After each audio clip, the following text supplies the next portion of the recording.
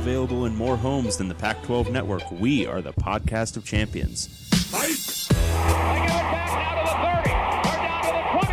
All the band is out on the field. I'm David Woods from Bruin Report Online. And here he goes, Miles Jack. And I'm Ryan Abraham from USCFootball.com. Liner going to try to sneak it ahead. Touchdown, SC. We are the podcast of champions. Welcome, everyone, back to the podcast of champions. I'm David Woods from Bruin Report Online, the UCLA site on the 247 Sports Network. And I'm Ryan Abraham from USCFootball.com on the USC site, part of the 247 Sports Network. Dave's trying to screw me up with the cadence. I think I of his succeeded. Intro. You did. I succeeded. I won. You did win. I'm kind of frazzled today anyway, but we are the podcast of champions. You know, we cover the Pac-12 footballs, and that's what we're going to talk about. We had David in studio last week. Now we're both remotely doing the show again, but it should be good. We got a lot of questions, comments. We got some corrections, lots of stuff to get to. If you have any questions for us, you can drop us an email, pac12podcast@gmail.com. Or if you'd like to call or send us a text, you can do that too.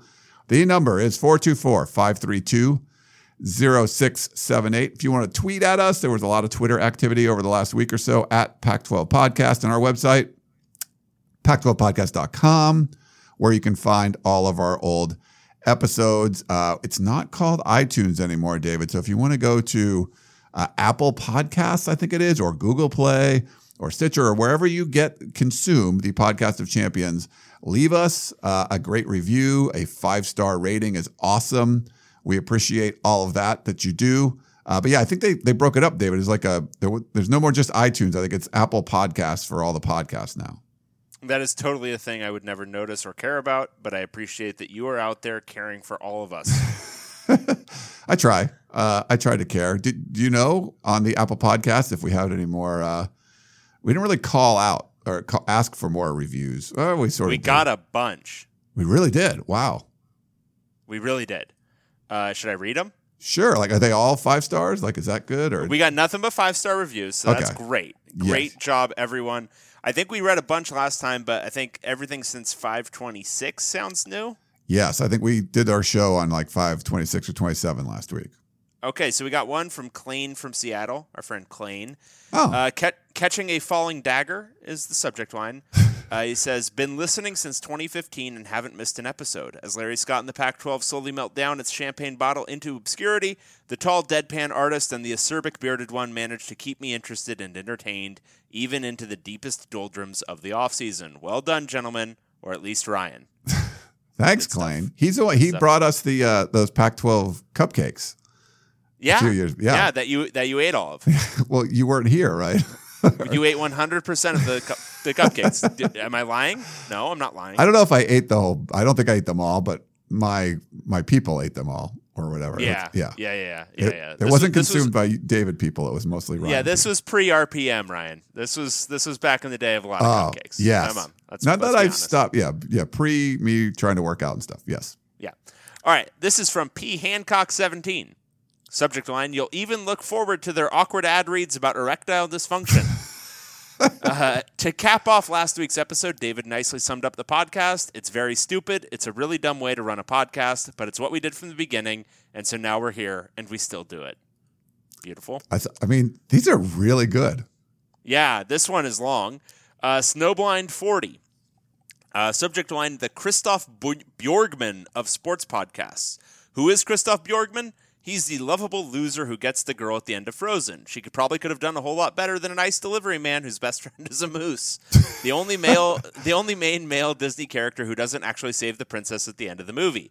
That is exactly what this podcast is. A couple of lovable losers who will never actually make much of an impact on conference they cover, nor will they actually produce the best content that covers this conference. See John Wilner for that. But somehow I still listen along with thousands of other Pac-12 fans that could probably do better. The only organization that these guys are more competent than is the leadership of the Pac-12 conference itself. David being the classic intelligent but lazy trope that will spew information and statistics off the cuff as if he's been doing his homework, even though we all know he hasn't even looked at anything until about 2 minutes into the podcast once the intro music is fading. Ryan being the classic privileged USC alumni, being propped up by the nepotism available to the USC graduates, using his tall white privilege to appeal to a listener base that loves all that about him. Nice. Overall, I'm not disappointed on most weeks and learn about the John Wilner article I probably should have read instead of listening to this podcast. But like Dave, I'm lazy and this pops up on my feed every week. Helps me sleep on my weekly plane rides, and they are starting to feel like good friends having a conversation at my favorite bar. 5 out of 7 would recommend. Nice. Great. That sounds like our friend Shane. I'm going to guess that's our friend Shane. Who was that from? Who did it say? It's at Snowblind 40. Snowblind 40. What do you think the weekly plane rides are for? Is it like his second family? Got to be somewhere else? Got to be a second family, right? Yeah, I would think second in the Colorado family. Hills. Or like maybe there's a better mental facility somewhere else outside the city he lives in. Maybe a very, very well organized and careful serial killer. Yeah. Like just flies. I just got to take care of it once a week. Just got to let off some steam, and I fly to an entirely different state to do it. If you really wanted to be a serial killer, that's the way to go. Like, yeah, I mean, if they suspect you at some point, they can probably look up your flight records really easily, but you're probably not going to be on that initial suspect list, right? Right. I mean, it's just hard for the different departments to all communicate with each other. So look, we give out gems here. We give out gems to budding serial killers. Like, if you want to get the job done, ask us. We can give you advice. We were watching some documentary or something about there was like highway killers. So they would kill like prostitutes and stuff, but they would drive like up, across the country on different highways, and there was like no way the cops could figure it out. Like it just was so hard. I think maybe there's more communication now between different departments, but they're so hard to do it. Like first of all, you're getting people that aren't really like in the system, street workers and stuff. Have you ever tried to transfer medical records from like an office to another office? Like no, none of these systems talk to each other. No, come on. From like Manhattan Beach to like Redondo Beach, like no, they could never like communicate. They could walk them over. No. Yeah. That's if I always remember that. If you ever watched I think it was Independence Day, where the aliens are trying to attack, and Jeff Goldblum or whatever his name is, like, and Will Smith like fly up to the alien craft and insert a virus into the alien computer. It's like, you can't get PCs and Macs to talk, but you can write something to like interface with the alien computer. Like, that doesn't make any sense. With like a floppy disk. Yeah. So good. Here's a thumb drive. Does this alien craft have a USB port? Like, yes, it does. All right. This is from Listen McListener. Subject line: can't talk crap. It's good. The down-to-earth hosts have good chemistry, although sometimes I'm not sure if they like each other or are talking crap to each other. But they are very informed about the Pac-12, and it's very, very entertaining for the entirety of its average 2-hour playtime. I also like that they try to hang in there even though the offseason and even through the offseason and entertain and answer literally all questions.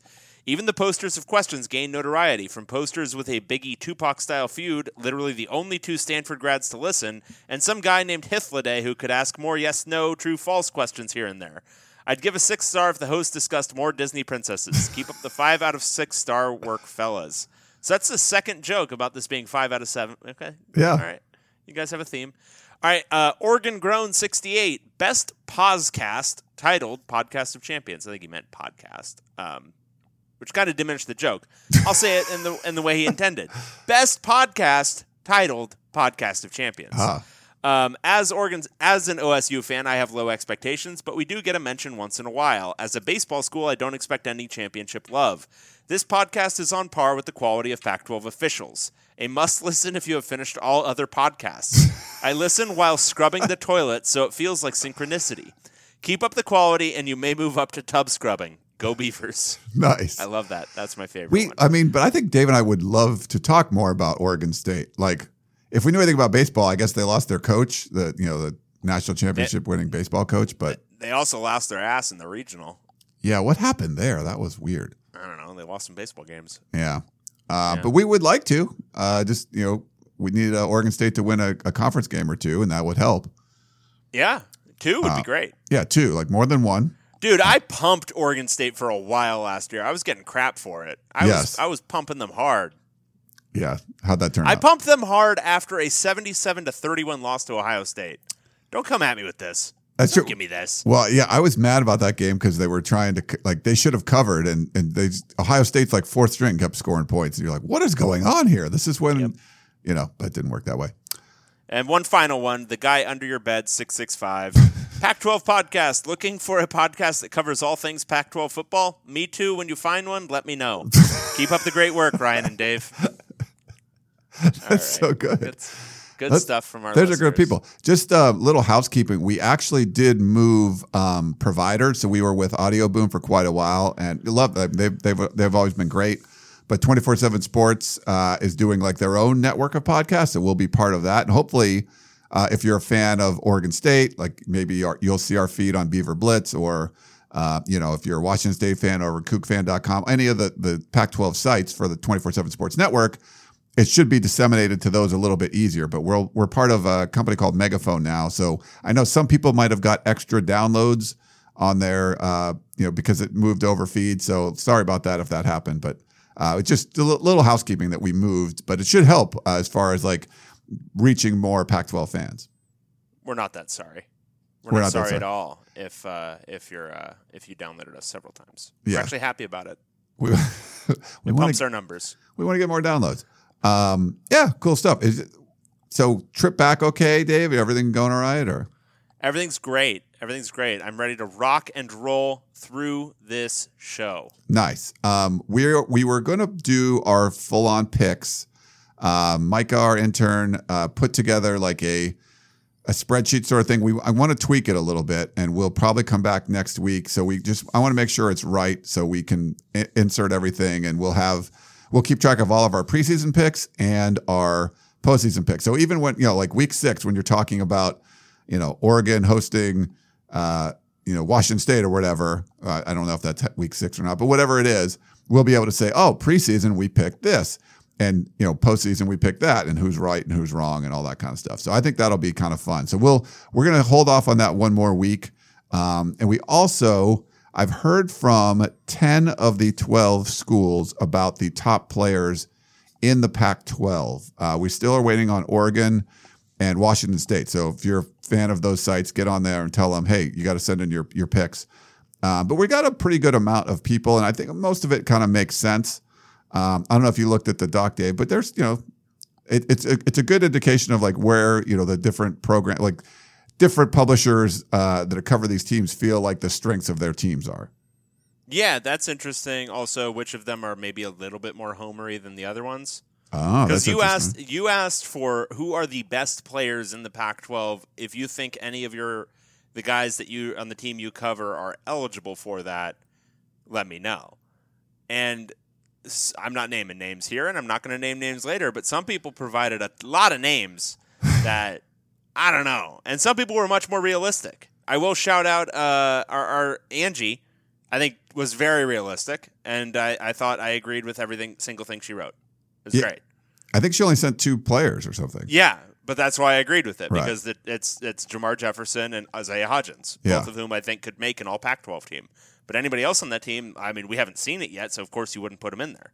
And we might need more submissions. We might have to go a little deeper because, like, right now we only have 2 offensive guards, for example. And one of them, I put USC's Andrew Voorhees just because he has 20 starts and there wasn't anyone else. But I don't think he's, there have been questions if he's going to even continue starting at times. But I love this because it's actually a better assessment of what the depth of talent is at different positions. Like, the Pac-12, very strong at running back. I mean, quibble about one name here or one name there, but there are 5 or 6 guys who are real dudes. Yeah, like real dudes. So I think it's valuable to look at it even from that angle, and the fact that there were in a sport where the prime position is quarterback, where everybody thinks that the quarterback is the key to everything. Only 4 teams have submitted names, and obviously we haven't gotten who have we gotten? Oregon and Washington State, right? So Oregon will probably obviously submit Justin Herbert, but still, to have half or fewer of the Pac-12 schools the people who cover these Pac-12 schools even submit the quarterback's name as one of the best players that's telling, I think. Yeah. So if you like Barry Bolton or on Twitter or something, tweet him like, "Hey, dude, submit your put your Kevin Wade." give him a tweet and say, why have you submitted your picks to the Pac-12 podcast yet? So Yep. let him know. Should we go through some of the topics? Yes.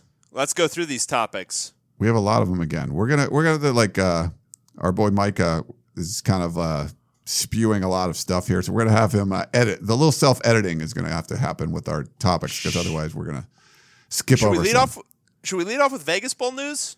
Yeah, let's do that.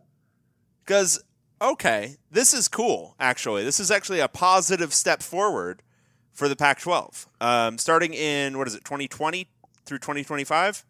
That's what the next contract's going to be. I believe, yes.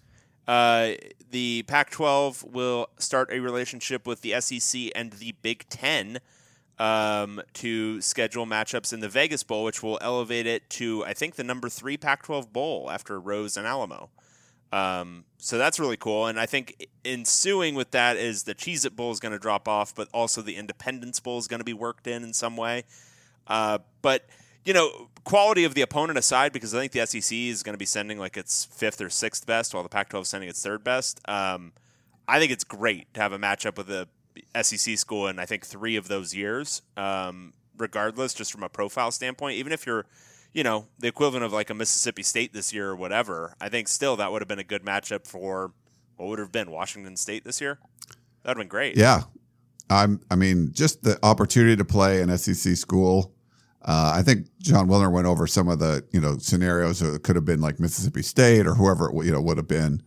Not ideal, I guess, as far as like you said, the 3rd best team playing maybe the 5th best team or something. But I think you want to take that kind of opportunity to actually play an SEC team on the West Coast is a really good thing. Yeah, and if it turns into a marquee enough matchup or a marquee enough time slot and all that kind of stuff, who knows? Maybe they'll renegotiate at some point, and the SEC will want to send a better school to it. You don't know. I mean, it could work out because I think there's a lot of potential, obviously, for Vegas in a lot of different areas to become kind of I mean, it already is, even at its current level, like the Pac-12 tournament at the MGM or whatever. But you add that stadium, the ability to host, Final Fours and all that kind of junk, in addition to these kind of big games, Vegas Bowl, the preseason or early non-conference matchups, all that kind of stuff. If Vegas ends up being a premier spot for these things, then, it might turn into an even higher profile bowl at some point. Yeah. All right. I think the bowl news is pretty good. Curious to see. It's a good move. Yeah. It's a good move. Obviously, it's an accident of the Raiders moving there and everything, and the investment. But the fact that the Pac-12 gets to get that windfall, that's fine. That's great. Yeah. Good for the Pac-12, and it'll be fun to go to those games. And I thought I read something about the Los Angeles, like they would have a Los Angeles kind of bowl that would basically take the place of like the Las Vegas Bowl, held at the Ram Stadium. That'd be kind of interesting too if they do that. I'd be interested to see if that one would maybe get elevated as well over time. Yeah. Because maybe it's a lack of a sponsor who's great. I don't know. And it would be a new bowl, whereas the Vegas Bowl, I think it would just be kind of moving that whole apparatus over to a new stadium. So I think you've got to build in some goodwill and everything there before you create something entirely new. Yeah. What else we got here? Let's see. Marvin Lewis got hired by Herm Edwards, so he's going to be an analyst for the football team. That's kind of interesting for ASU. And ASU also got Khalid Thomas. He's a 6'9" transfer from College of Southern Idaho. Is that a basketball or is he a tackle? See, these notes I'm just not even sure about. So now I got to Google them. We got to do work here. This is the worst part, is because our like natural anchorman tendencies really do come out, where we're just like, hey, let's read this stuff that's on this. He's a because, basketball player. What is it? Yeah. Okay. Oh my God, dude. Okay, there's some editing. Micah, if you're listening, you're going to be edited. Oh my God. We don't care about basketball transfers. No, we don't care about basketball, let alone transfers. Okay. All right. So another kind of interesting note is that 3 former UCLA football players are suing Jim Mora, UCLA, some of the training staff. I think former offensive line coach Adrian Clem. There are three offensive linemen: Poasi Moala, John Lopez, and Zach Bateman, all of whom had their careers as football players cut short by injury, and all of them are claiming that UCLA mishandled their injuries. Lopez, I think, is claiming he suffered many concussions that were exacerbated by things that the staff did deliberately to cause him harm, and that he actually very sadly attempted suicide due to the concussions. Whereas Moala and Bateman are both claiming, significant mishandling of their respective injuries as well. I think both of them also had concussion-related issues. Moala and Lopez are both claiming they're experiencing symptoms linked to CTE. So obviously, all very serious stuff. Mora, when he was at UCLA, always, and I don't know how much went on behind the scenes, but always talked very seriously about concussions and very seriously about being very careful around head injuries. And, he said that refrain so many different times. It was always, when it's a head or neck involved, we leave it all to the doctors. So it'll be interesting to see what comes out in this one. It'll be interesting to see if they end up settling long before the discovery process, because I think it would be an interesting insight into how a college football program that professes to handle this stuff seriously actually does. And if it is true that they've been handling it very seriously, then that'll be interesting to find out as well. But should be interesting. I can't imagine this is certainly not the first lawsuit against a college football program for handling of injuries. And I think given the current climate, certainly not the last. Yeah. What do you make of that, the whole thing? Like, is it real? Is it is this a real thing? Is it a real concern? Yeah, I do think it's a real concern. Some of the stuff that was alleged rang true to me. Some of it rang a little bit more false. Some of the things on the practice field rang somewhat true to me, like some of the things that were said to him. I think they could. I just some of it felt like, okay, I can remember seeing, certain things like that on the football field, but the more serious allegations that, they were throwing them out there when they weren't, fully ready and all that kind of stuff. I think probably more likely it was the coaches being meathead football coaches and, encouraging them to rub some dirt on it. But knowing the UCLA bureaucracy and apparatus and medical apparatus, I have a hard time believing that they were clearing guys who weren't ready to be cleared. So it'll be really interesting. I'm really, if that one does go to any form of trial or discovery process, it'll be really interesting to see what comes out. All right.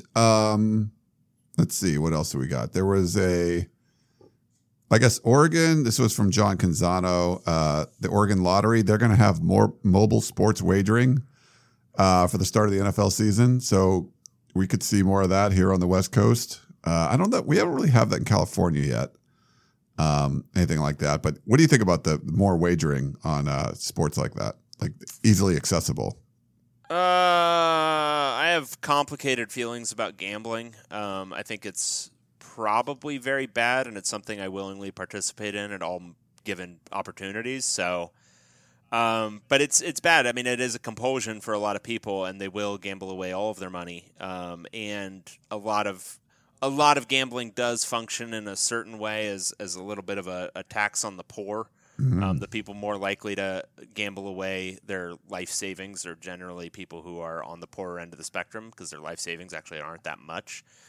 So I have complex feelings on it. I don't like the accessibility of readily available sports wagering. I'd prefer it kept to a few different areas like it currently is. But that's not the way of the world. It's going to continue to probably get more and more prevalent. And like I said, I do it all, so I can't really claim some moral high ground, but I don't think it's a great thing to make it super easily accessible for everybody at all times. See, I always look and this is part of the state lottery system, which is interesting. I always look at that. I'm sure it's going to be used as a revenue driver for whatever the lottery functions as in your respective state. Right. I just feel it's a tax if you're bad at math. Like the lottery is just horrible. The odds are just bad. Like, yeah, someone's got to win. Yeah, but you got to factor in also like it's who gets a lottery ticket? Like who's buying a lottery ticket? People who are like in deprivation and they're like trying to hold out some little bit of hope. Like, and people who have compulsive addictions. And it's just it's preying on people who aren't making a mathematical decision. Like you or I, we might buy a lottery ticket when it gets up over whatever the amount is relative to the odds, where it's actually a worth it bet, right? Like when it's over 700 million, you might buy a lottery ticket, right? Because it's pot odds. But most people aren't making that calculation, and they're doing it because it's a compulsion. It's something to give them a little bit of hope. It's just, it's kind of it's an ugly thing. And I again, as somebody who participates in the whole endeavor, it's still not great. There's that small percentage of people who make a living off of sports wagering, and then there's the other percentage of people, and this is probably the biggest percentage, who are like doing it just as a casual thing. But there's a sizable percentage of people who are not winning and doing it a lot. And yeah, how much should we have a role in protecting people from themselves? Yeah, I agree with that. But do we need to make it so easy to do these things? Yeah. That's where I kind of don't know. Dave's just trying to protect the people. He's I'm a man of the people. Where I just say, if you're dumb enough to do it, too bad. That's Darwinism. That's life. We have succinctly outlined our life philosophies. Choices, people. You have to have there's consequences. I wanted to watch this show with you.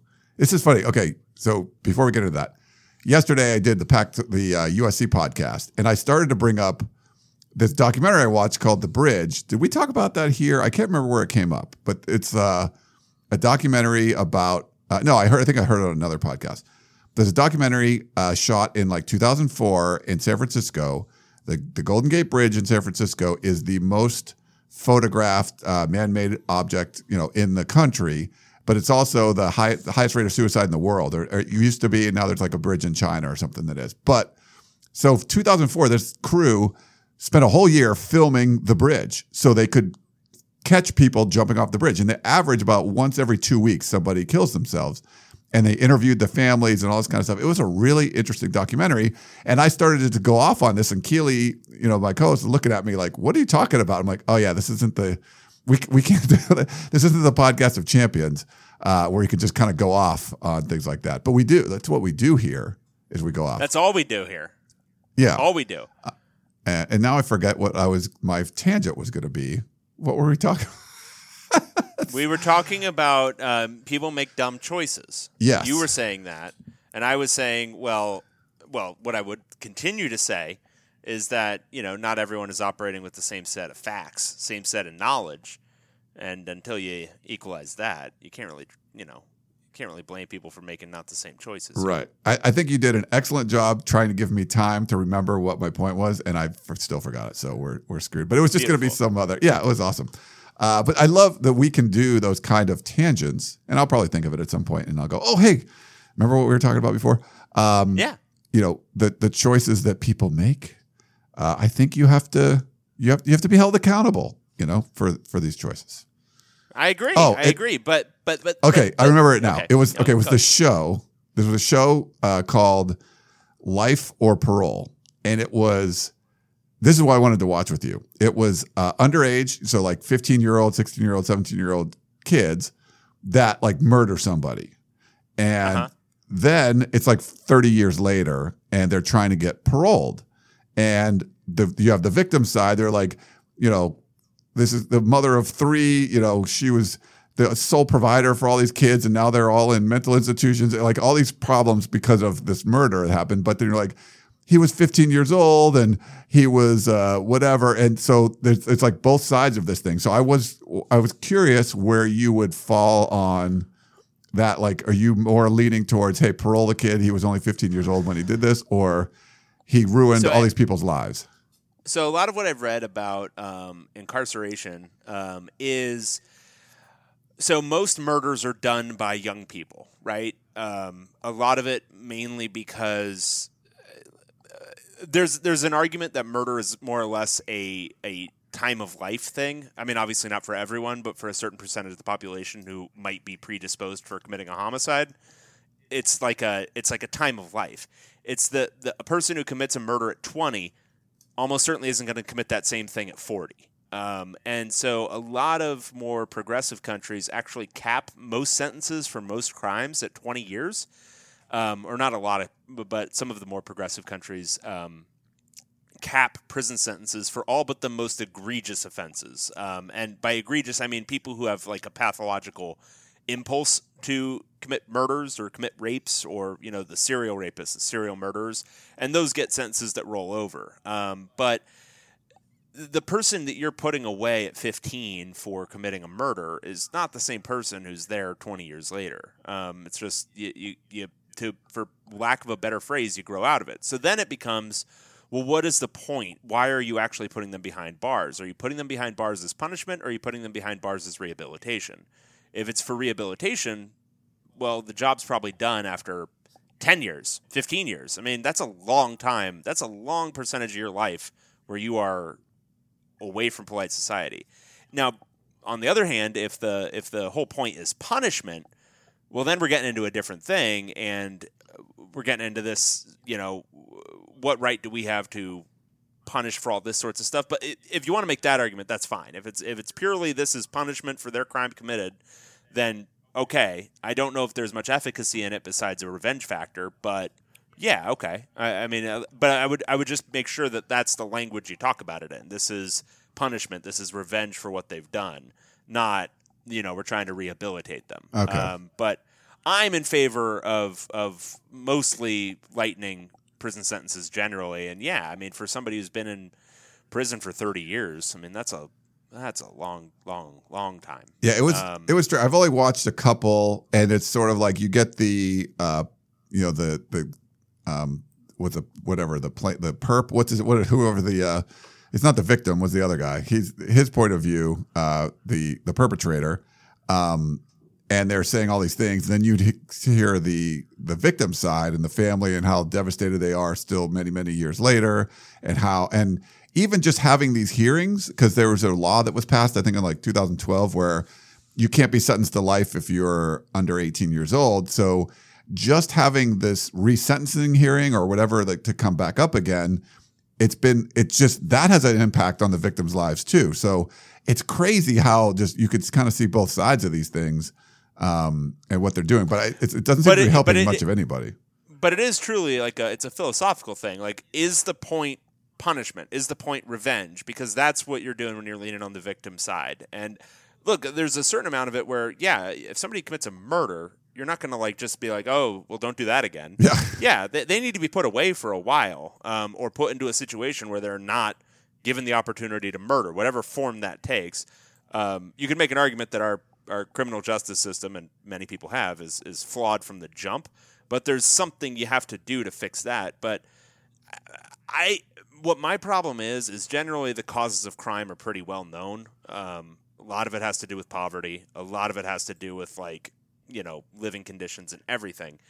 Until we make a good, strong effort at that, handing out like life sentences to people who are committing, you know, murders and all these things, it's a little out of whack for me. Yeah, interesting. But I just thought of you because when you're like that other side of me. I'm like, oh, well, I'm mostly leaning towards, yeah, they killed somebody, let them rot in jail. And, you know, and you always have like, hey, can I provide a something that might speak to you? Sure. That costs a lot of money. True. Like, it costs way more money than like putting them on a farm. Like, it costs way more money. So you're suggesting shoot them. Okay. I mean, that I'm fine with that too, Dave. Well, there's actually another argument that's more humane. But capital punishment in general is like, we could have a whole long POC after dark about this, because it gets into some like weird moral like complexities. Yeah. And it's just it's a tough conversation, because there is that revenge impulse that we all have, that retribution thing, that desire for, you know, punishment. But I mean, what we learn about a lot of different areas of life is that stuff doesn't work. Like, it's not like those people get better. They end up becoming victims of crimes in prison. Yeah. A lot of times, and it's just, well, is this the society we want to create? What's the society we want to create and work from there? So you guys have to stop sending in these weird questions so we don't go off on these Oh wait, this wasn't a question. That was just. Oh wait, this had nothing to do with anything.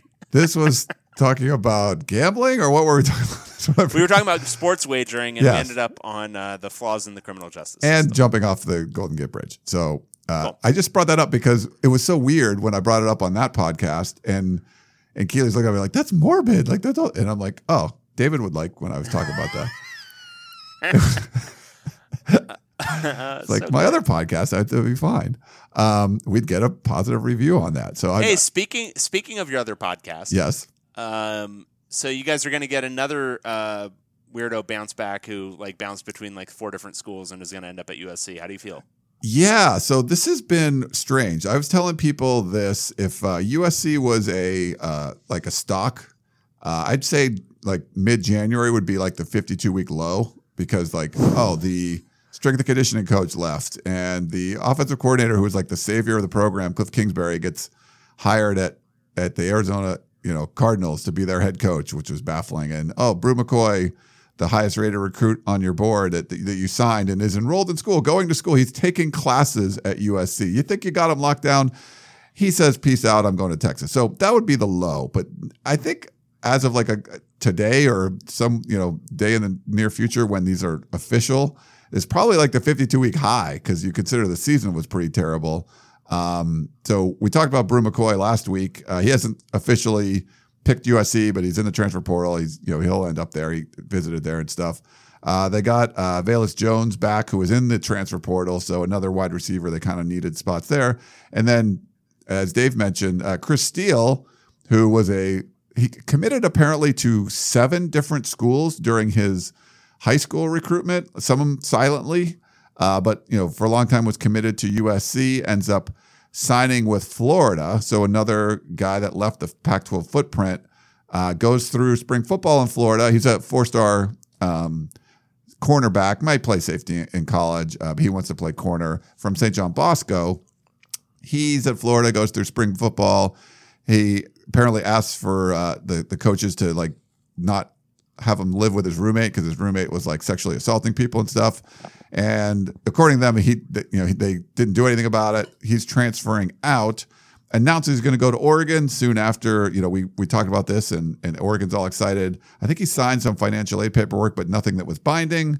And now it appears, it looks like, several people have reported this, but he hasn't signed officially that he's going to sign with USC, and most likely, unlike Brew McCoy, most likely would be eligible to play right away. So certainly some good things have happened in this offseason for USC after all these bad things that happened in January. Well, I think both players will do interesting things at USC. What do you anticipate when a guy bounces around like that? And obviously Chris Steele had some other circumstances, clearly, that made him want to get out of his situation. But when they like kind of bounce around like that, like after like even signing day has happened, does that give you pause about them as like, potential contributors down the line? I mean, they're both Chris Steele was a 5-star at one time. I think he was, right? yeah. But both of these guys are former 5-stars or 4-star current in Chris Steele's case. Does it give you any more pause about them as potential prospects? It has to give you some, but it just almost seems like this is like the environment that we're living in now. Now, if you're that highly rated of a prospect, I don't think the transfer portal itself is that big of a deal. It's really for the guys that are just like, middle of the road guys, and it allows other schools to know, oh, hey, Washington, a safety from Washington is in the transfer portal. Like, oh, he started 6 games, but he's available. We need a safety, and he's a graduate. Like, it allows. It's kind of marketing for guys that maybe aren't as well known, and they can be contacted. And maybe there's programs that they didn't even know would need that position. But for like a guy like Brew McCoy, everyone knows who he is. So if he's going to transfer, everyone's going to be after him. And same with Chris Steele. But I just think that's sort of the environment we're in now, David. And signing, enrolling, like does that really, if that doesn't matter, like what is? I don't know where it's going to stop. I think the NCAA probably needs to tweak some of these rules, especially with the eligibility rules. But Chris still seems like he has a legit thing where if you're talking about, hey, I left Florida because this, my roommate was sexually assaulting people and I asked to be away from him and they didn't grant that. I mean, I think that's something that they would listen to. But for like a Brew McCoy, you've transferred twice. You've been at 2 different colleges already, and the guys that you're graduating high school with, like going to their prom, they haven't, it's very strange. So I don't know. I guess it would have to give you some kind of pause, but it just seems like that's where we're headed now, where any decision can be reversed. If you made like a long-term decision for short-term reasons, you can kind of reverse it. And this is kind of what we're seeing. Yep. All right. I don't know. Anything else? No, I think that's it for our notes. Mikhail Ono, a graduate transfer safety from SMU, is going to Colorado. Okay, so there's some more stuff. I'm curious to see. I think the transfer portal stuff's going to start winding down. I think there'll be more. But then once there's not spots open, where do we go? Like, what happens at that point? Do a lot of guys end up coming back to the schools that they... A lot of guys already have. Yeah. A lot of guys have drifted back to the school they attempted to transfer out of. I think it's going to be interesting to the dynamics of guys who have attempted that and then didn't. When they get interviewed during fall camp or whatever, what the conversation is like and what they how they have to win back the trust of the coaches and all that kind of stuff. Yeah. Interesting. All right. Well, should we jump into some questions? Questions? Yeah. I think let's start with the statements about how wrong we were. That's from Andy? Yeah, this is from Philip. Andy Ludwig. Oh, I'm sorry. Yes. From Andy. See, I'm wrong again. Yeah. Utah is not paying Andy Ludwig $2.5 million per year. His 3-year contract is worth $2.5 million, which means it is closer to $800,000 per year. You are correct, Philip. This was an error where we read something in our document that was untrue. Yes. But we're blaming. Yes. You're hearing that correctly. We are blaming the help. Blame the intern. But you don't really care much about money anyway, so that didn't matter. I probably wouldn't. That struck me as a little crazier. For you, it's like, money, it doesn't matter. Money, yeah, they threw it around. Woo! Nice. Yeah, we had a few people comment on that, so apologies. Still a big, it's still, he's still like the highest paid assistant like Utah's had, I believe. So significant payment, but not $2.5 million a year, which is like Brett Venables for Clemson defensive coordinator money. Or Dave Aranda at LSU kind of money. That's not what Utah's dishing out. No. This one's from Rod. It's Pac-12 Finances. Hey, guys. I wanted to make a quick comment on the money difference between the Pac-12 and the other conferences based on your conversation from a podcast or two ago. And by the way, I hope I can keep this short because some of the real long emails you get are a little too much. This one's not short. It's just looking down at it. I think you have too many engineers listening or something with all those crazy numbers. A lot of times pretty boring that you guys somehow make it somewhat interesting. All right. Well, thanks. We try. Dave made the comment that the money isn't as big of a deal because at some point, what would you do with it? You guys are way smarter than I am on this and have studied it more than I have, but I'm having a hard time understanding that. I recently read just diminishing returns. Yeah. I'm more on Rod's side than David's side. I think the money matters, but Dave's more. Yeah, I mean, a lot of people don't know the law of diminishing returns. It's fine. Right, that's fine. I recently read an article in The Athletic from Christian Cable, who interviewed Jen Cohen, the athletic director of the Washington Huskies, about Washington's financial picture. Might be worth a look if you haven't read it already. He actually interviewed her twice now that I look. Once on April 15th and one time on May 9th. Both have financial parts to it. Let's see. So he said, I won't get into all the numbers like some of your listeners would, but they are in the article to read. Dave mentioned most schools have upgraded their facilities already, but the article mentions that they still have loans that have to be paid for years to come. I know the Huskies have talked about upgrading significantly facilities for basketball as well. There was one sentence in there I thought was telling, quote, "The department still considers financial stability a daily struggle." And this is Washington, not Oregon State or Washington State, who struggled considerably more, I'm sure. Not sure how many words this is, but probably too many. Sorry, from Rod. No, I agree. I think there's some good points there. I mean, we just had a question about USC adding softball. Congrats to UCLA women, another national championship there. They won the women's softball. But there's so much talent in Southern California, and a lot of USC fans would love to see USC get a softball team. And I remember talking to then athletic director Pat Hayden about that back in the day. And one of the things we thought was a problem was because you have this really nice baseball field, you can't have like a crappy softball field. You have to have like something similar size and all that kind of stuff. That wasn't even on his mind. It was more every sport you add, it's like another $1 million a year. So, I mean, having an extra $5 million a year, you might add even more sports and sports that the Pac-12 is good at, more national championships. So I think there's a lot of, I know you're talking about diminishing returns, but I think there's a lot of ways this money can be used, and it might not just hurt the big programs. It might hurt other smaller programs too.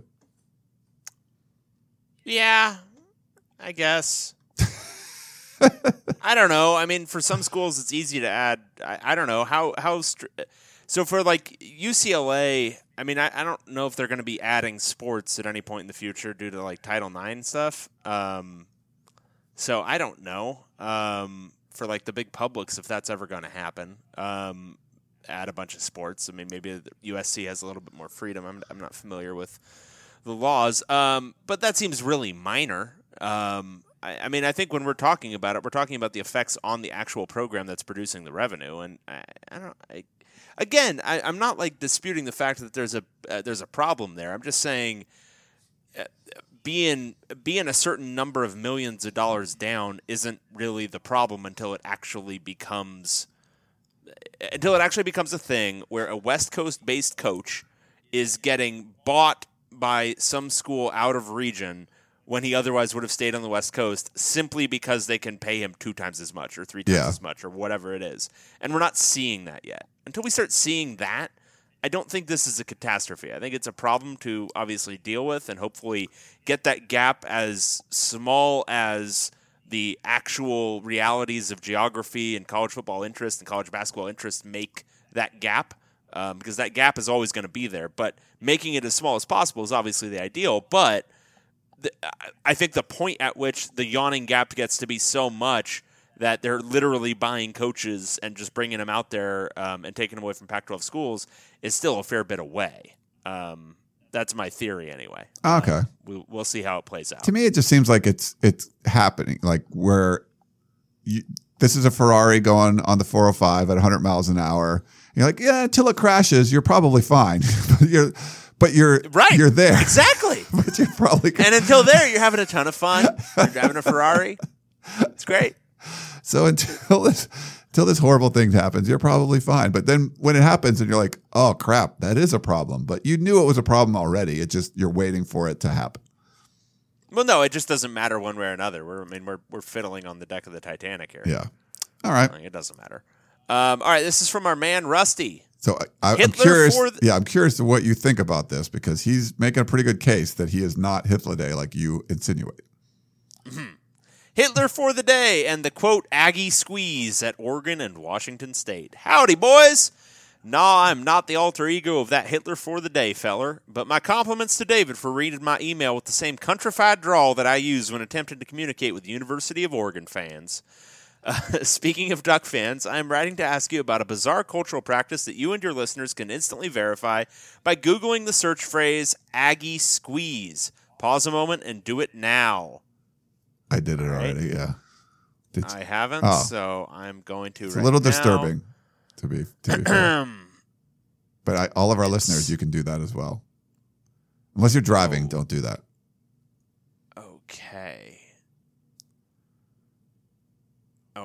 Yeah. All right. I've got it. As you will note, to support their team at crucial moments of a game, male fans at Texas A&M squeeze their testicles. I have been told that vigorous testicle squeezing continues to be one of the proud traditions of Oregon fans, especially at tailgate parties and in the stands at Autzen Stadium. I have also been told that the practice is now spread to Washington State, but with the twist that in Pullman, it is the wives and girlfriends, not the male fans themselves, who apply the Aggie squeeze while tailgating or at crucial moments of games. Any truth to what I've been told? By the way, I made the mistake of showing the Aggie squeeze to my wife. Unfortunately, she now uses it to her advantage when I do stupid things like not putting down the toilet seat or not acknowledging her feelings. Gotta say, it's not fun, with the worst part being that my voice is now 2 octaves higher than it used to be. Damn it.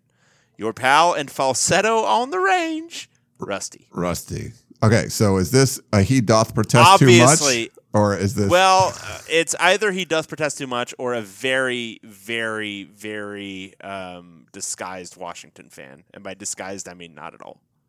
Okay. What do you think? Because he's throwing some shade, obviously, here at Oregon and Washington. But is it the guy that, I was brutally attacked, but he really stabbed himself? And Yes. See, that's where I don't know, right? yeah.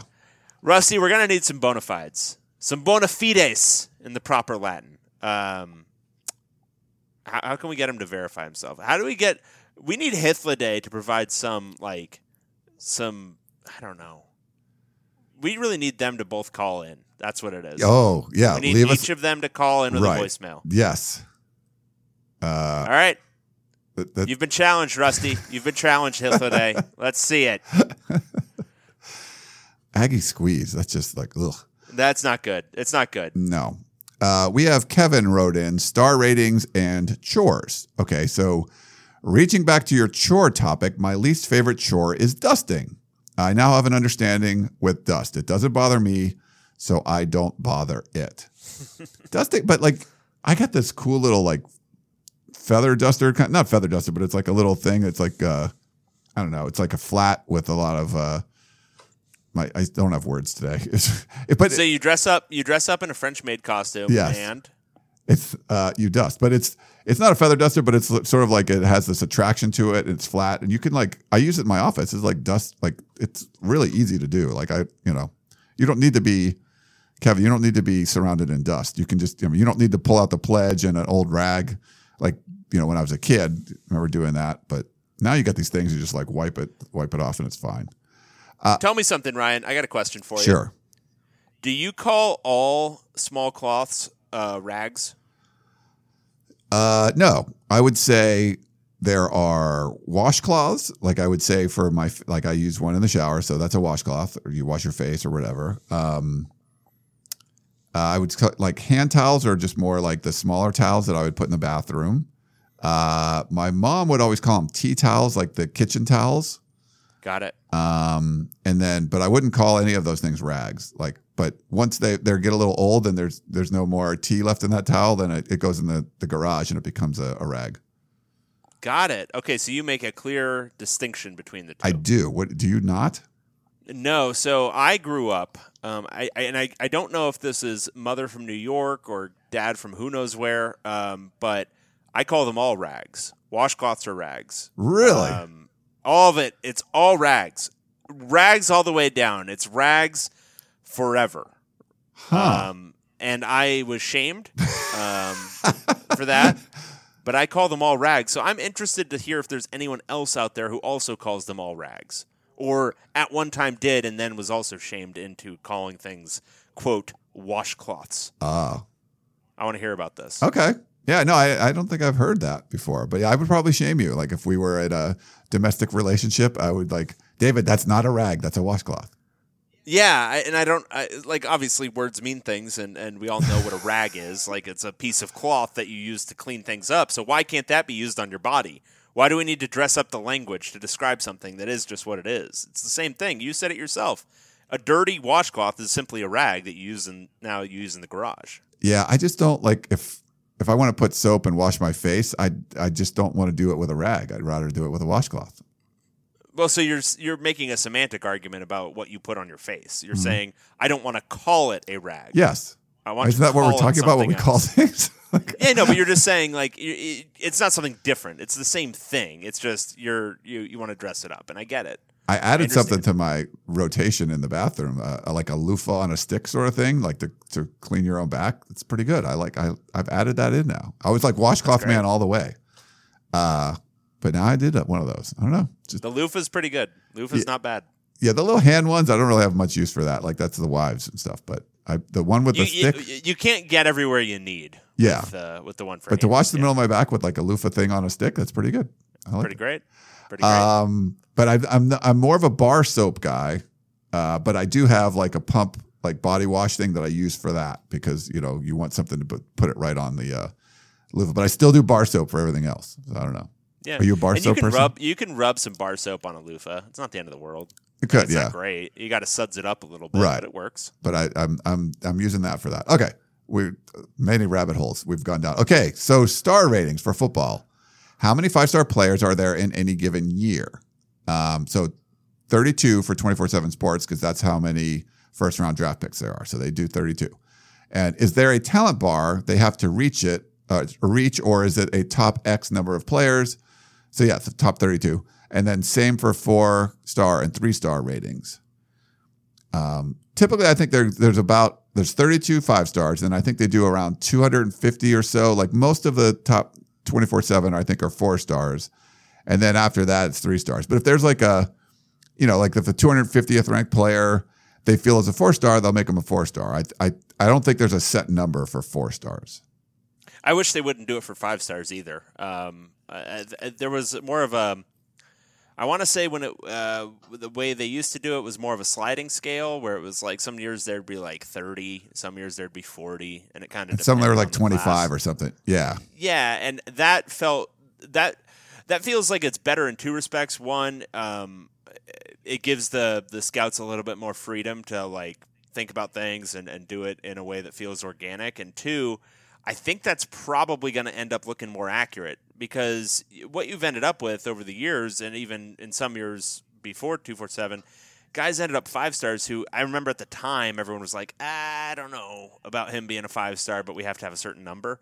And I don't know if that's the right way to go. Because there might be some years where there's not that guy. There's maybe 10 5-stars, and then the rest of them are 4-stars or whatever. But I think that would allow it to be more of a set standard. But no, there's a defined number of 5-stars every year, and then the other ones are more of a that can slide around a little bit. And he said, and then how about basketball? Any idea? I have no clue. Do you have any?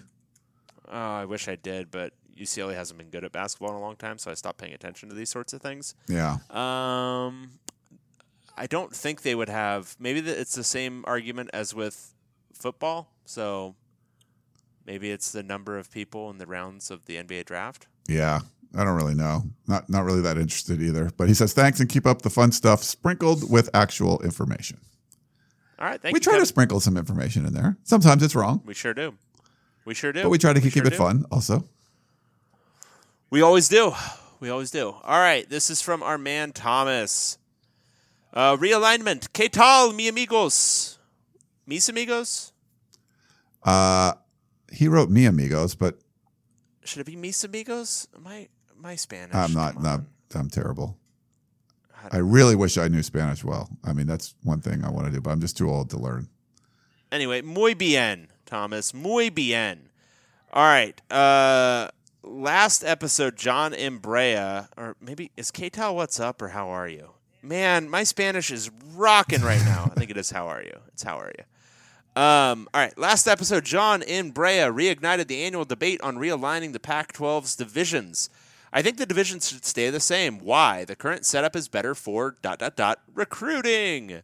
As a result of the California schools playing each other every year, Washington and the other Northwest programs play Utah, ASU, Arizona, and Colorado more often than they would if the conference schedule was rebalanced.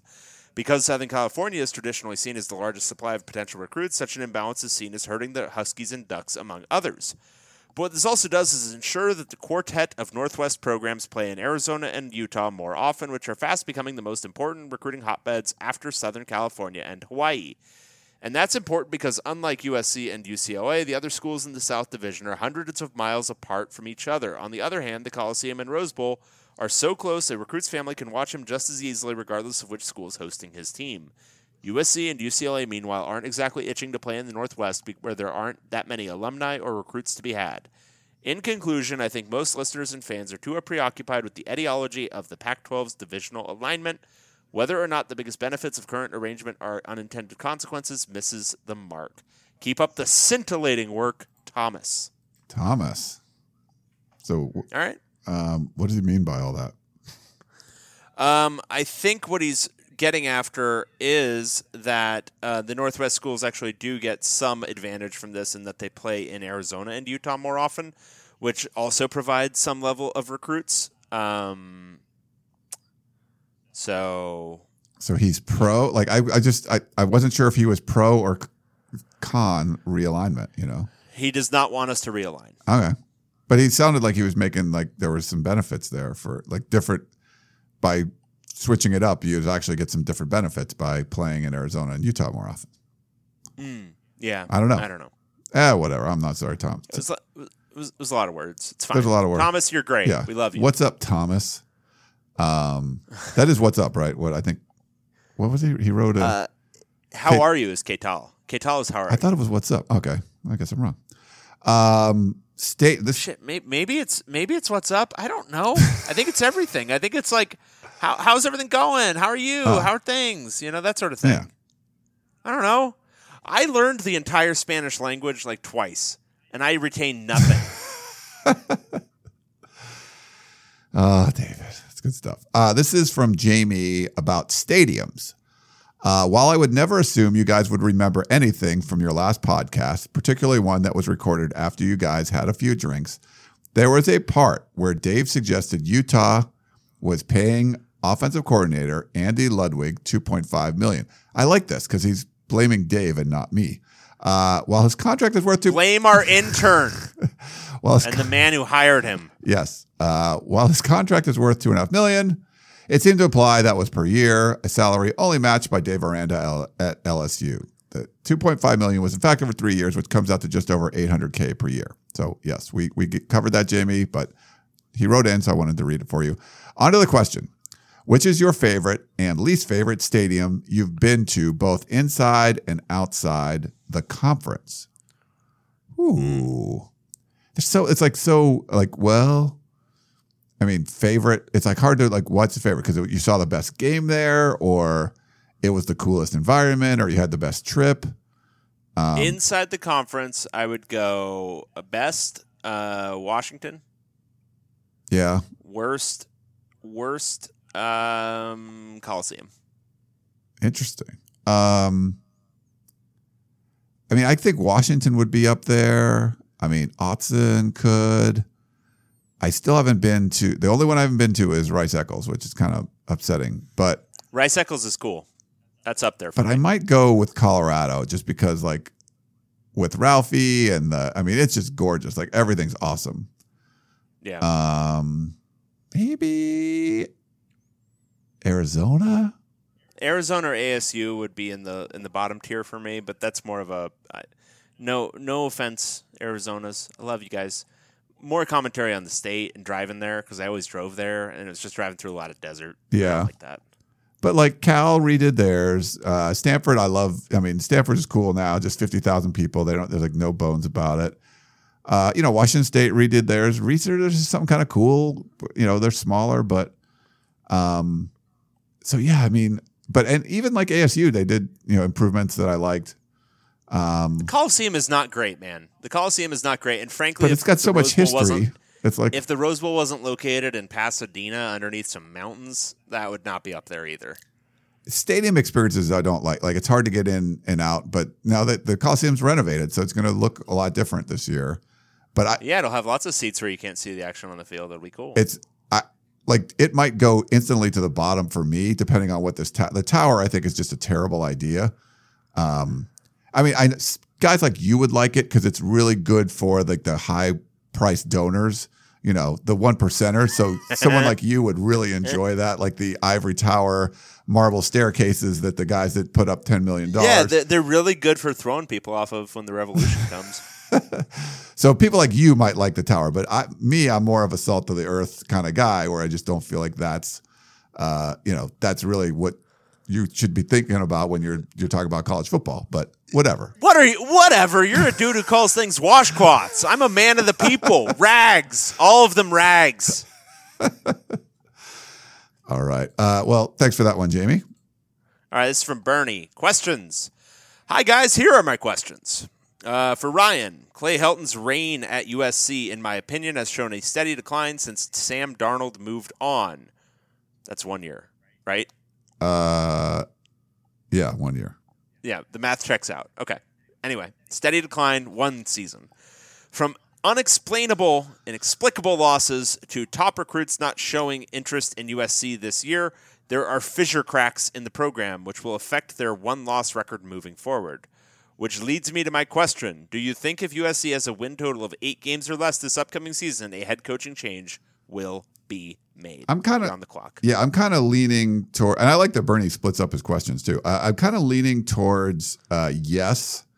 8 might be, 8. It depends how those 8 come. Is there a blowout like to Notre Dame and Washington on the road, and maybe you lose to Utah early, so you start off like 3-3? Yeah, I think there's a pretty good chance, but there's so much that has to happen between now and then. They're going to have a new president coming in.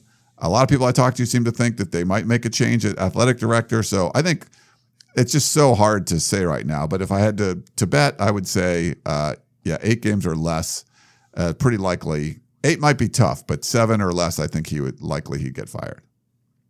All right. So Clay Helton will be fired. All right, for Dave, I have noticed in the last 2 recruiting cycles, offensive line coach Justin Fry is starting to make some headway in bringing in linemen. With Sean Ryan in the fold and some 2020 prospects listed as very interested, it seems Justin Fry may be building something sustainable at UCLA. Do you agree with my assessment, or am I being a little too hopeful here? No, I don't think you're being too hopeful. I think he's very obviously and clearly the best assistant that Chip Kelly hired, and I think Kelly properly rewarded him after year 1 with that OC title, which allows him to be a little bit more involved in the planning as well as doing his current offensive line duties. I think the thing I'd be more excited about, Bernie, is the development that is pretty clearly happening. I think with offensive line, you want to get in a certain number of bodies, and yes, you want to make sure those are talented bodies, but a lot of it, so much of it, is what happens to them once they're on campus.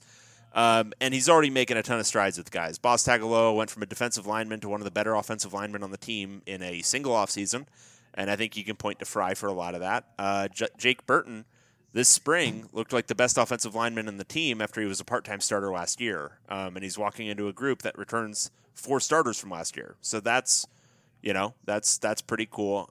So I think he's got a lot of skill at teaching, at coaching these guys up. And I think that's the part to be excited about. You don't have to. There were a lot of guys who did not develop under the former staff for a variety of reasons. But I think you can look to some of that being the individual coach development stuff, and that's not as much of a concern for me anymore. I think Fry is the real deal from an OL coaching standpoint, and that. If you're looking for signs of optimism in the Kelly era, I think that's one of the major ones at this point. And then lastly, listening to your last podcast in regards to Pac-12 coach ranking, you both felt Chip Kelly was too high at 3 based on last season. But let's say now you are both building programs. All the Pac-12 coaches are available, and you could take turns selecting them from 1 through 12, with Ryan winning the coin toss so he could pick first. Who would you select to head and build the programs? Ooh. Thanks, guys. Bernie. All right. So if I'm first, I'm taking Chris Peterson. All right. Well, hang on. Let's make sure we don't miss anyone. So I'm going to create a quick list. Okay. On our doc. All right. So we've got, starting in the north, we have Peterson. It's at the bottom of the doc. Then Leach, Smith, Cristobal, Shaw, Wilcox. What's the new guy? Tucker. Whittingham, Kelly, Helton, Sumlin, and Edwards. All right. So you're saying Peterson, number 1. Yeah. I will take Leach, number 2. Ooh. I think I'm going to go David Shaw, number 3. Shaw, number 3. At number 4, all right, so that leaves Shaw gone. At number 4, I'm taking Whittingham. Okay, now this is interesting. I think I go Kelly here. Yeah, I think that's right. All right, and then after Kelly, I'm going. Cristobal's got the recruiting chops, but I'm liking the cut of Justin Wilcox's jib. I'll go Cristobal. At this stage, I want recruiters. And I'll take I'll put Wilcox here. Cool. All right, and then we've got 5 more. I think at number 8, I'm going Sumlin. Then I'll have to go Edwards.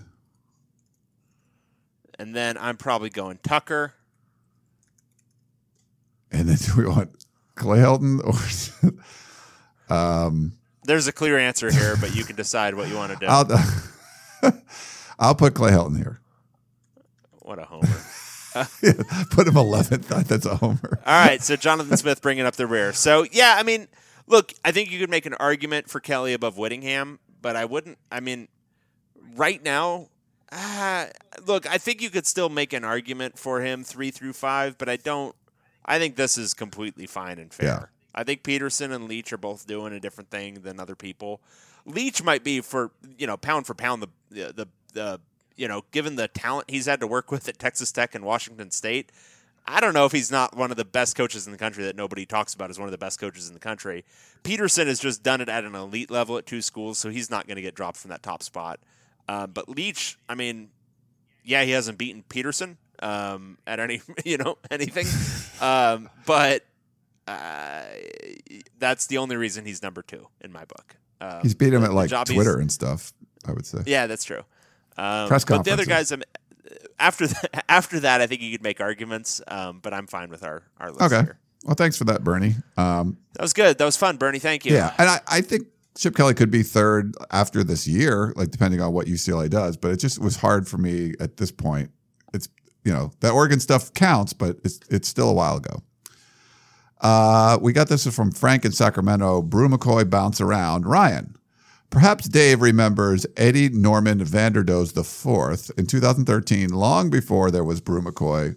I think he was born then, but Sir Eddie committed to USC, signed a letter of intent with Notre Dame, and then jumped to UCLA all in the space of 1 semester. In the Bruins season opener in 2015, he tore his ACL at his knee and was ruled out for the season. The Irish all laughed and yelled, "Karma!" Frank in Sacramento. Why did he link those things?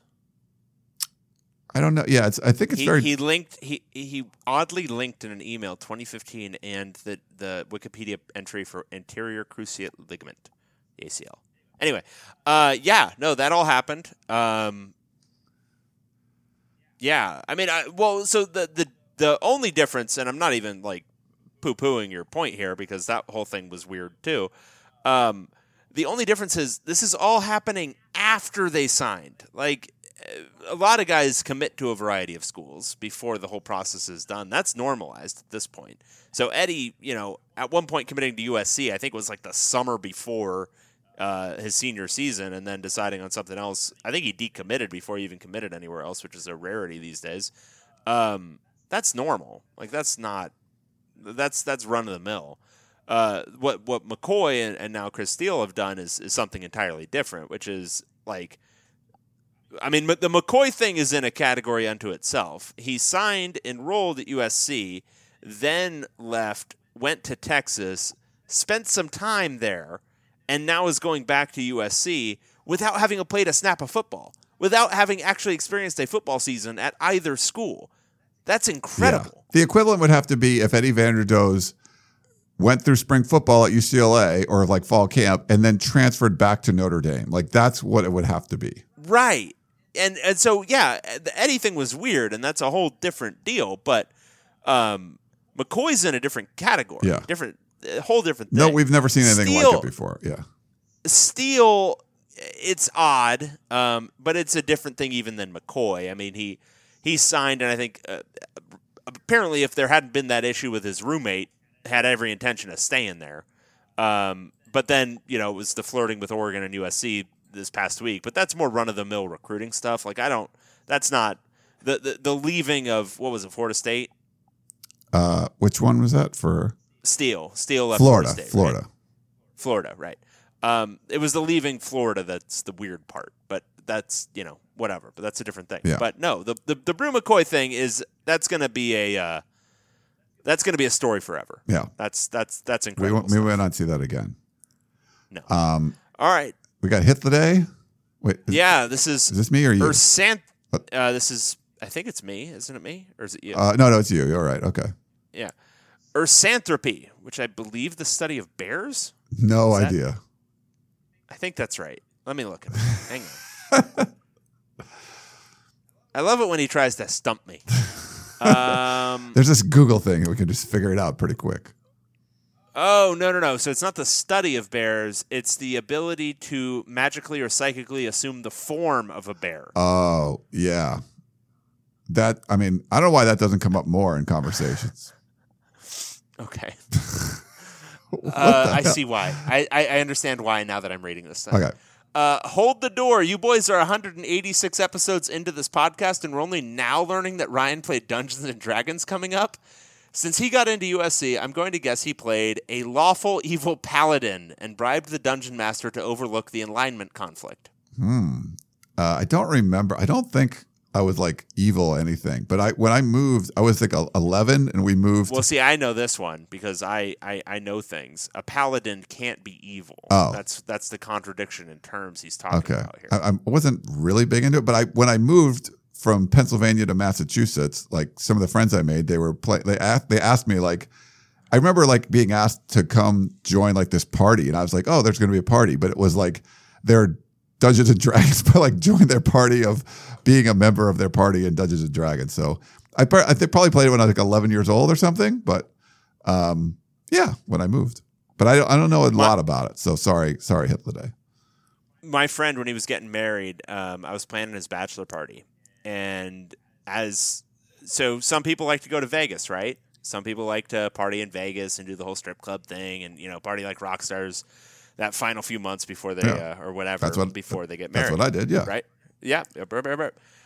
Not my friend. My friend wanted to have like the best 12-year-old like birthday party ever. And so instead we got a cabin with a bunch of dudes and played board games and Dungeons and Dragons for like 3 drunken nights in 2016. And I got to tell you, having been on both types of bachelor parties, I'm not sure I wouldn't take that cabin bachelor party 10 times out of 10 over any drunken crowd. Really? In Vegas. It ruled so hard. Like it was like just 12 dudes like just playing stupid, nerdy ass games. It was great. I had never played Dungeons and Dragons before in my life. I'll probably never play it again, but it was awesome. That's very fun. No, I plus you're like in this controlled environment, and the money, you buy a round of drinks at the club or something, and you're like, oh, that's $200. Yeah. Oh yeah. It's like you could buy like crap loads of pizzas and all the liquor you want, and have all kinds of fun games and stuff in there. Yeah, I could see doing that. Like you're like rent a place in like Palm Springs or something, and just We went into the woods. We went into like Big Bear, like Arrowhead, something like that. Okay. Yeah, that'd be fun. It's great. All right. Yeah, it's awesome. All right. Anyway, last week David gave a good summary of the complexity of the Mike Juarez situation. I wonder if I could get a similar explanation for some of the other Bruins I was surprised to see transferring out. I can figure out a few on my own, like the multiple 4-star receivers who hadn't seen playing time at a position UCLA is pretty deep at. The ones who puzzle me most because those positions aren't very deep are 4-star offensive lineman Josh Waraboko-Alali, experienced backup O-lineman Justin Murphy, 5-star linebacker Jalen Phillips, 4-star linebacker Raheem Johnson, 4-star defensive back Colin Samuel. Anyone else I missed with an interesting story? All right, so I can go through these ones, but asking for omissions, I don't remember. Waraboko just never panned out. I thought he was probably a little overrated at 4 stars. I never loved his body coming out of high school. He always looked a little bit soft, a little bit dumpy to me. He doesn't have the dimensions that you look for when you're like projecting offensive linemen. He already looked like he was pretty much done physically, except looking like a little bit out of shape. And then he never got a whole lot better than that. And when I watched him at UCLA, he always looked a little top-heavy, a little unbalanced, and just never really developed. Just kind of happens sometimes. So that's more of maybe a misevaluation, maybe the development that people were projecting to happen just never happened. Justin Murphy spent a year on campus. It was supposed to be his final year of school. He got back another year of eligibility. But there was some complications with the grad program he was part of at UCLA where it probably wouldn't have been possible for him to stay anyway because the program he was admitted to was a one-year program. So that's why he moved on for his 6th year of eligibility. Jalen Phillips had a number of injuries at UCLA. I believe this was the sort of situation where UCLA was maybe not going to let him play again, or at least for a while, as he recovered from certain injuries from a medical clearance standpoint, and I don't think he was willing to wait. I don't know if he's going to play where he is now, which they believe is Miami, but I think he had a better shot of doing it there than he did at UCLA, just from a health standpoint. Raheem Johnson, I don't know the particulars here. I think this was another case where a guy just didn't quite develop right. Colin Samuel was a more interesting one. He had a few really good moments. I think it was 2 or maybe 3 years ago where he came in and suddenly looked like a lockdown corner. But then I think this is another one where just, development didn't happen. He also got hurt, and I think it might have been a foot injury. And just, got buried a little bit from that. And then I think he's making the decision to move on. So, I think that's everybody. I think that's all reasonably accurate. All right. Thanks for that one, Hithladay. Let's see. Oh, that wasn't a real one. We had a text message. Let's see. This didn't say who it's from, and we're not going to go back and look. Since we're in the off season, Ryan, do you care to give us your favorite 3 LA restaurants to take your wife out to a nice dinner? I'd asked Dave, but his beard says, quote, fine dining is the opiate of the bourgeois. What is that? Bourgeoisie. Bourgeoisie. The bourgeoisie. Okay. Yeah. You're very bougie. Yeah. That's what I call myself. So let's see. Favorite LA restaurants. I love Lowry's. Like, I don't know if it's like the most romantic place in the world, but it's like we get to go when, for the Rose Bowl game, you go to that. But I like just going in general. Like it's just one of my favorite places in LA to go. Have you been there? Do you like that or? Yeah, I've been at Lowry's. It's good. I just don't go. I mostly eat like locally, like in the South. Like I don't want to say like something in the South Bay is like, compare it to something you would get in Hollywood or something. Did you have any favorites when you were back? I mean, I like some things. I don't know how basic they're going to sound, but I like Sugarfish. Yeah. The sushi joint. That's good. All the Sushi Nozawa places. There's 3 or 4 of them now.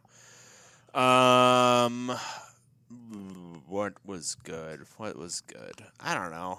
I mean, he called me more or less correctly there. I generally don't think there's so much added value to be had at a really nice restaurant as opposed to just like a decent restaurant. Yeah. That it's worth the upcharge that you're getting for all that stuff. And I don't know. I'm not like a Mastro's is awesome. Like that's just a fun experience, like hopefully someone else is paying, which is good. Like if you're going like for some work thing or something. I like great steakhouses like that. They're always fun to go to.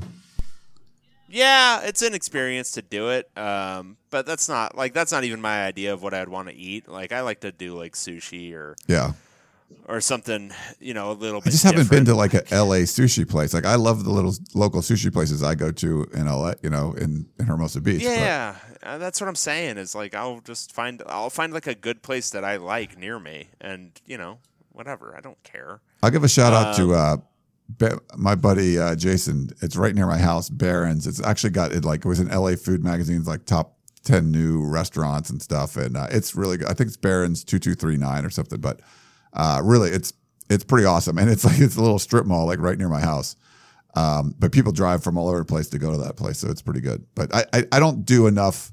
Like let's go to LA or Venice Beach and go get these nice restaurants. C&O in Venice is pretty awesome as far as Italian food goes. Have you been there? Yeah, C&O's good. Yeah. C&O's good. What's good? Rustic Canyon in Santa Monica. I don't know if you've been there. That's pretty good. It's like a wine bar, seasonal kitchen type deal. I don't know. It's good. Yeah. There's lots of good food. But like if if you're sitting there going to some fine restaurant like that, you're probably missing some stuff. Like, you should go out and go hit up all the like Korean barbecue places in Cape Yeah. Town. Or Go do that. you go to like, those are great. You go up on Fairfax and you get like Ethiopian food in that little district. Yeah, or go to like what is it, like Little Persia, and do all the stuff that's like in the middle of Wilshire Yeah. down there. In downtown, there's so the many- Mexican restaurant stuff. Oh man, yeah. Like, what's that Yeah, place? I yeah. forget what the district is called, but it's awesome. Philippe's is awesome. Like the original. You're talking the French dip sandwiches. That's a great place downtown. And Roscoe's Chicken and Waffles. I love that. Yeah, absolutely. Okay, here's one. Cheap Mexican food that's great. You ready for it? If you're in the Valley, you go to Salsa and Beer. Tell them I sent you. It's great. It's great food. Do it. It's like $. You can get great stuff for such little money. Stop spending it on stupid things. Nice. Do it. Awesome. All right. Well, thanks for that one. Random text person that you didn't leave your name. All right, Alex from Pasadena. Final question. Reasons. Boys.